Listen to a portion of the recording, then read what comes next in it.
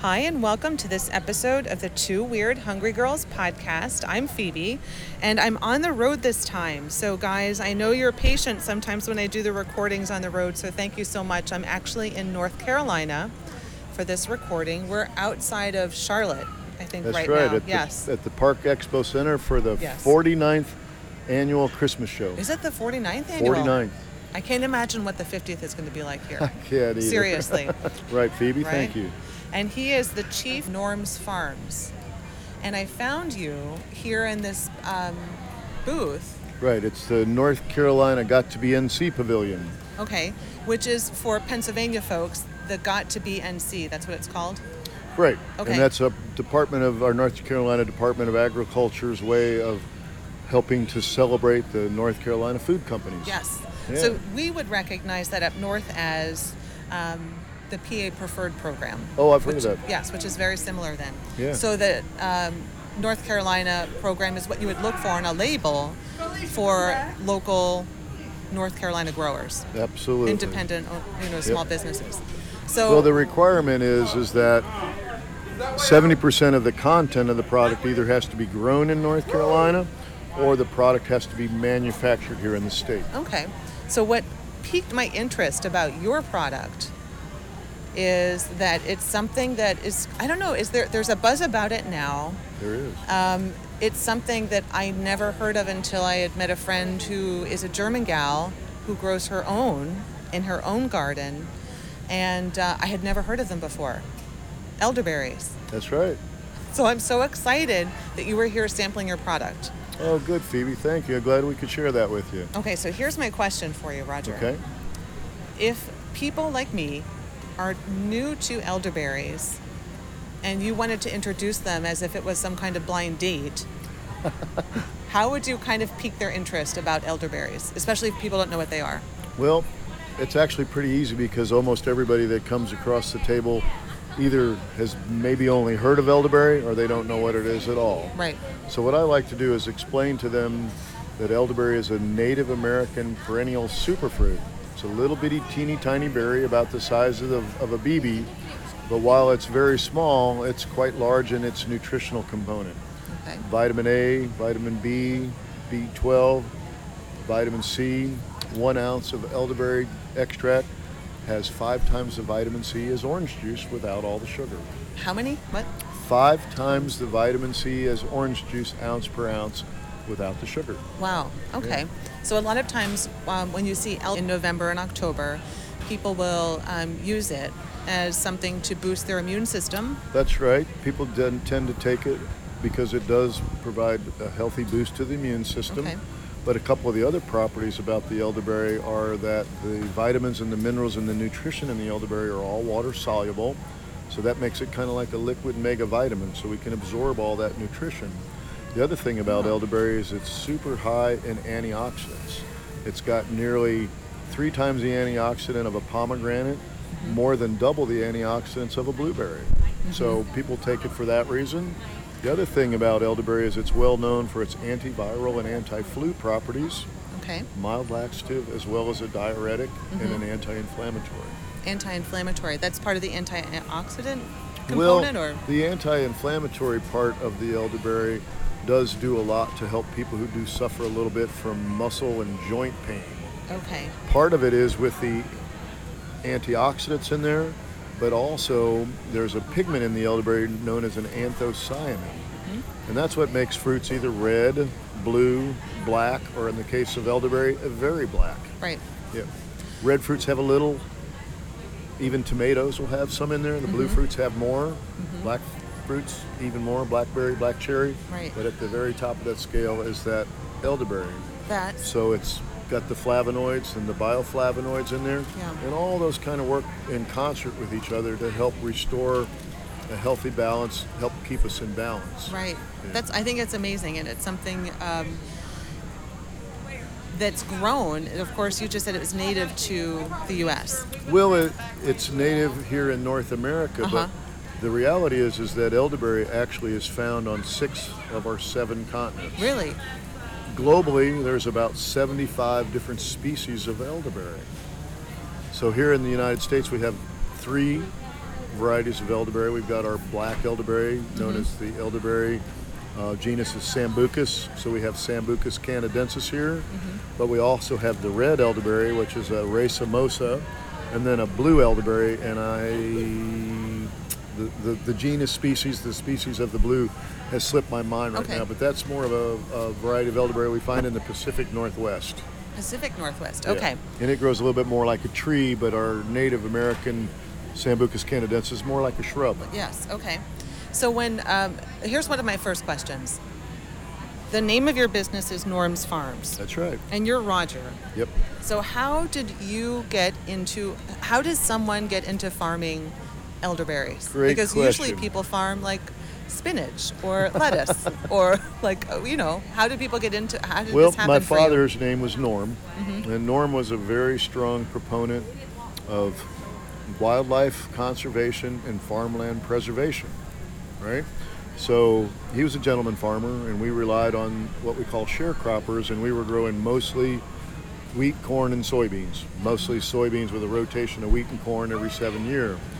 Well, the farm is subject to a little bit of flooding from our creek bottoms, and with the annual tillage, when the creek would come out, we'd lose a little bit of soil each and every year. So what I told Dad, I said, he wanted me to take over the farm because he was getting a little too old to do it. And I said, well, I'd love to do this, Dad, but I really don't want to grow soybeans, and I'm pretty sure I don't want to grow animal feed. Right. And there is absolutely no way I'm going to grow GMOs. If I'm going to run the farm, I want to get away from the annual tillage, and I want to go to permanent and perennial agriculture. So we settled on elderberry because it's something that would provide a cash crop to us right away. We also plant things like mulberry and pecan and chestnut and walnuts and hazelnuts, Really? and Juneberry, Amelanchier, pawpaw, and these are all things that take many, many years to grow. A pecan really doesn't mature and start producing any fruit at all for 15 years.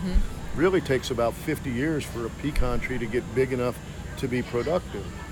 So with that in mind, this whole idea is to create a legacy with our farm. We've actually put this farm aside into a trust. Really? So I'm the managing trustee of the farm. I don't actually own the farm. So the cool thing is we're doing this so that we create a legacy for future generations. One of the things my father did was when I was 14 years old, we planted a whole hillside full of walnut trees. And while we were planting those seeds, he said, "These trees are not for you, son. These trees are going to be for my grandchildren." Wow. It takes 80 to 100 years to produce a walnut tree big enough to make a lumber out of it. He held his hands out about the size of a pie pan or a pizza plate. It takes 100 years to produce a walnut log big enough for lumber. Yeah. So if we want walnut lumber in 100 years, we have to plant these seeds today. Right. So that's part of the legacy and part of the design with our farm, and to get away from that annual tillage where we lose soil. Right. As it is now, we're literally building soil from the bottom up and the top down. So now when the creek comes out, instead of losing soil, we're actually catching silt. Right. In some areas in my bottom, over the 8 years, we've literally grown 6 inches of soil in that bottom land. Wow. Yeah. So this is true sustainable farming. Well, that's what we believe. Okay. So when a home grower who knows a little bit more about elderberries considers the growing factors for elderberries, it's usually like the damp soil, because they tell you that's where you should put it, not in the dry soil in Well, they full sun, do like a nice, moist, cool soil environment, Phoebe. The easiest way to replicate that is with a good deep layer of mulch. Right. The mulch is going to make the weeding much easier, also reduces the amount of weeds you're going to have if you do get them, makes them very easy to get rid of. But that mulch also keeps that soil cool and moist so the sun isn't striking it and drying it out. And that's the best thing you can do, is provide that cool, moist soil environment for your elderberries. Now, do you sell cuttings from your plants in addition to the products that we're going to get We do. to? We make a full product line, but if somebody is interested in growing elderberries, we do provide cuttings for sale in small quantities for the backyard gardener, for the do-it-yourself. But if a commercial grower is ever interested in growing, we do have those same cuttings available in 1,000 lots. And if they buy them, then they save $1 per cutting. So it's literally $1,000 savings to buy them by the 1,000 lot. Otherwise, they're $3 a piece, but by the 1,000 lot, they go to $2 each. So if someone's dreaming of creating their own legacy or or their own farm orchard, yes, diversify a yes. little farm income. Oh, that's true. Yeah, just diversifying their orchard. But they are long-lived perennials, and depending on your age, most farmers are averaging about 60 years of age. So if you think about somebody 60 planting elderberries that are going to live to be 40 or 50 years old, they're literally planting them for their children too. What are some of the common misconceptions that people have? Well, you're here sampling your products, so you have a liquid.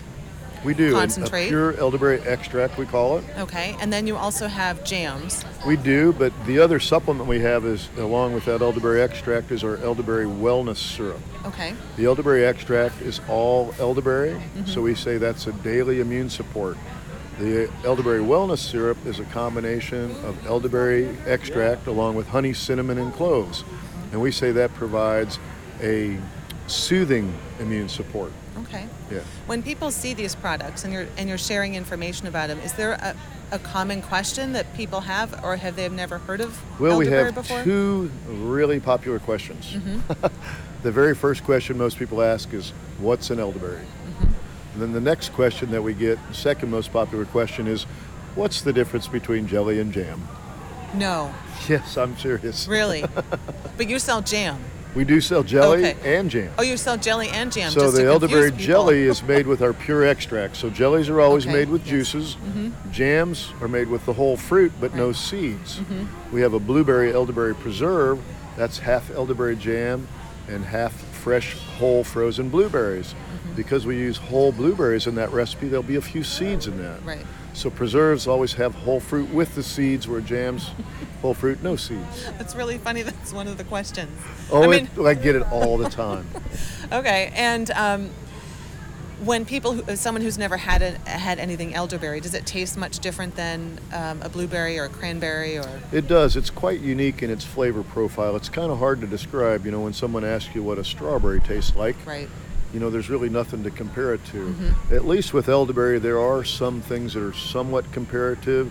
Some people kind of say it'll remind them of a tart cherry. Right. Or maybe the currant, Right. if you've ever had currant juice. So it's kind of similar to that, but it's quite a lot different in that it really does excite the taste buds when you Right. taste it. We absorb a little bit of nutrition sublingually through capillaries in our mouth, and you can literally feel that with the elderberry. Really? Oh yeah, and the other thing is it'll make your mouth water like crazy. So as a diuretic, what it's doing is pulling moisture through the cell wall to dilute that juice, and you can feel that happening right in your mouth. Wow. The body is an amazing thing, It is an amazing thing. and especially when you treat it well, right? Well, and you treat it well and you pay attention. Yeah. Okay. So how can people find you?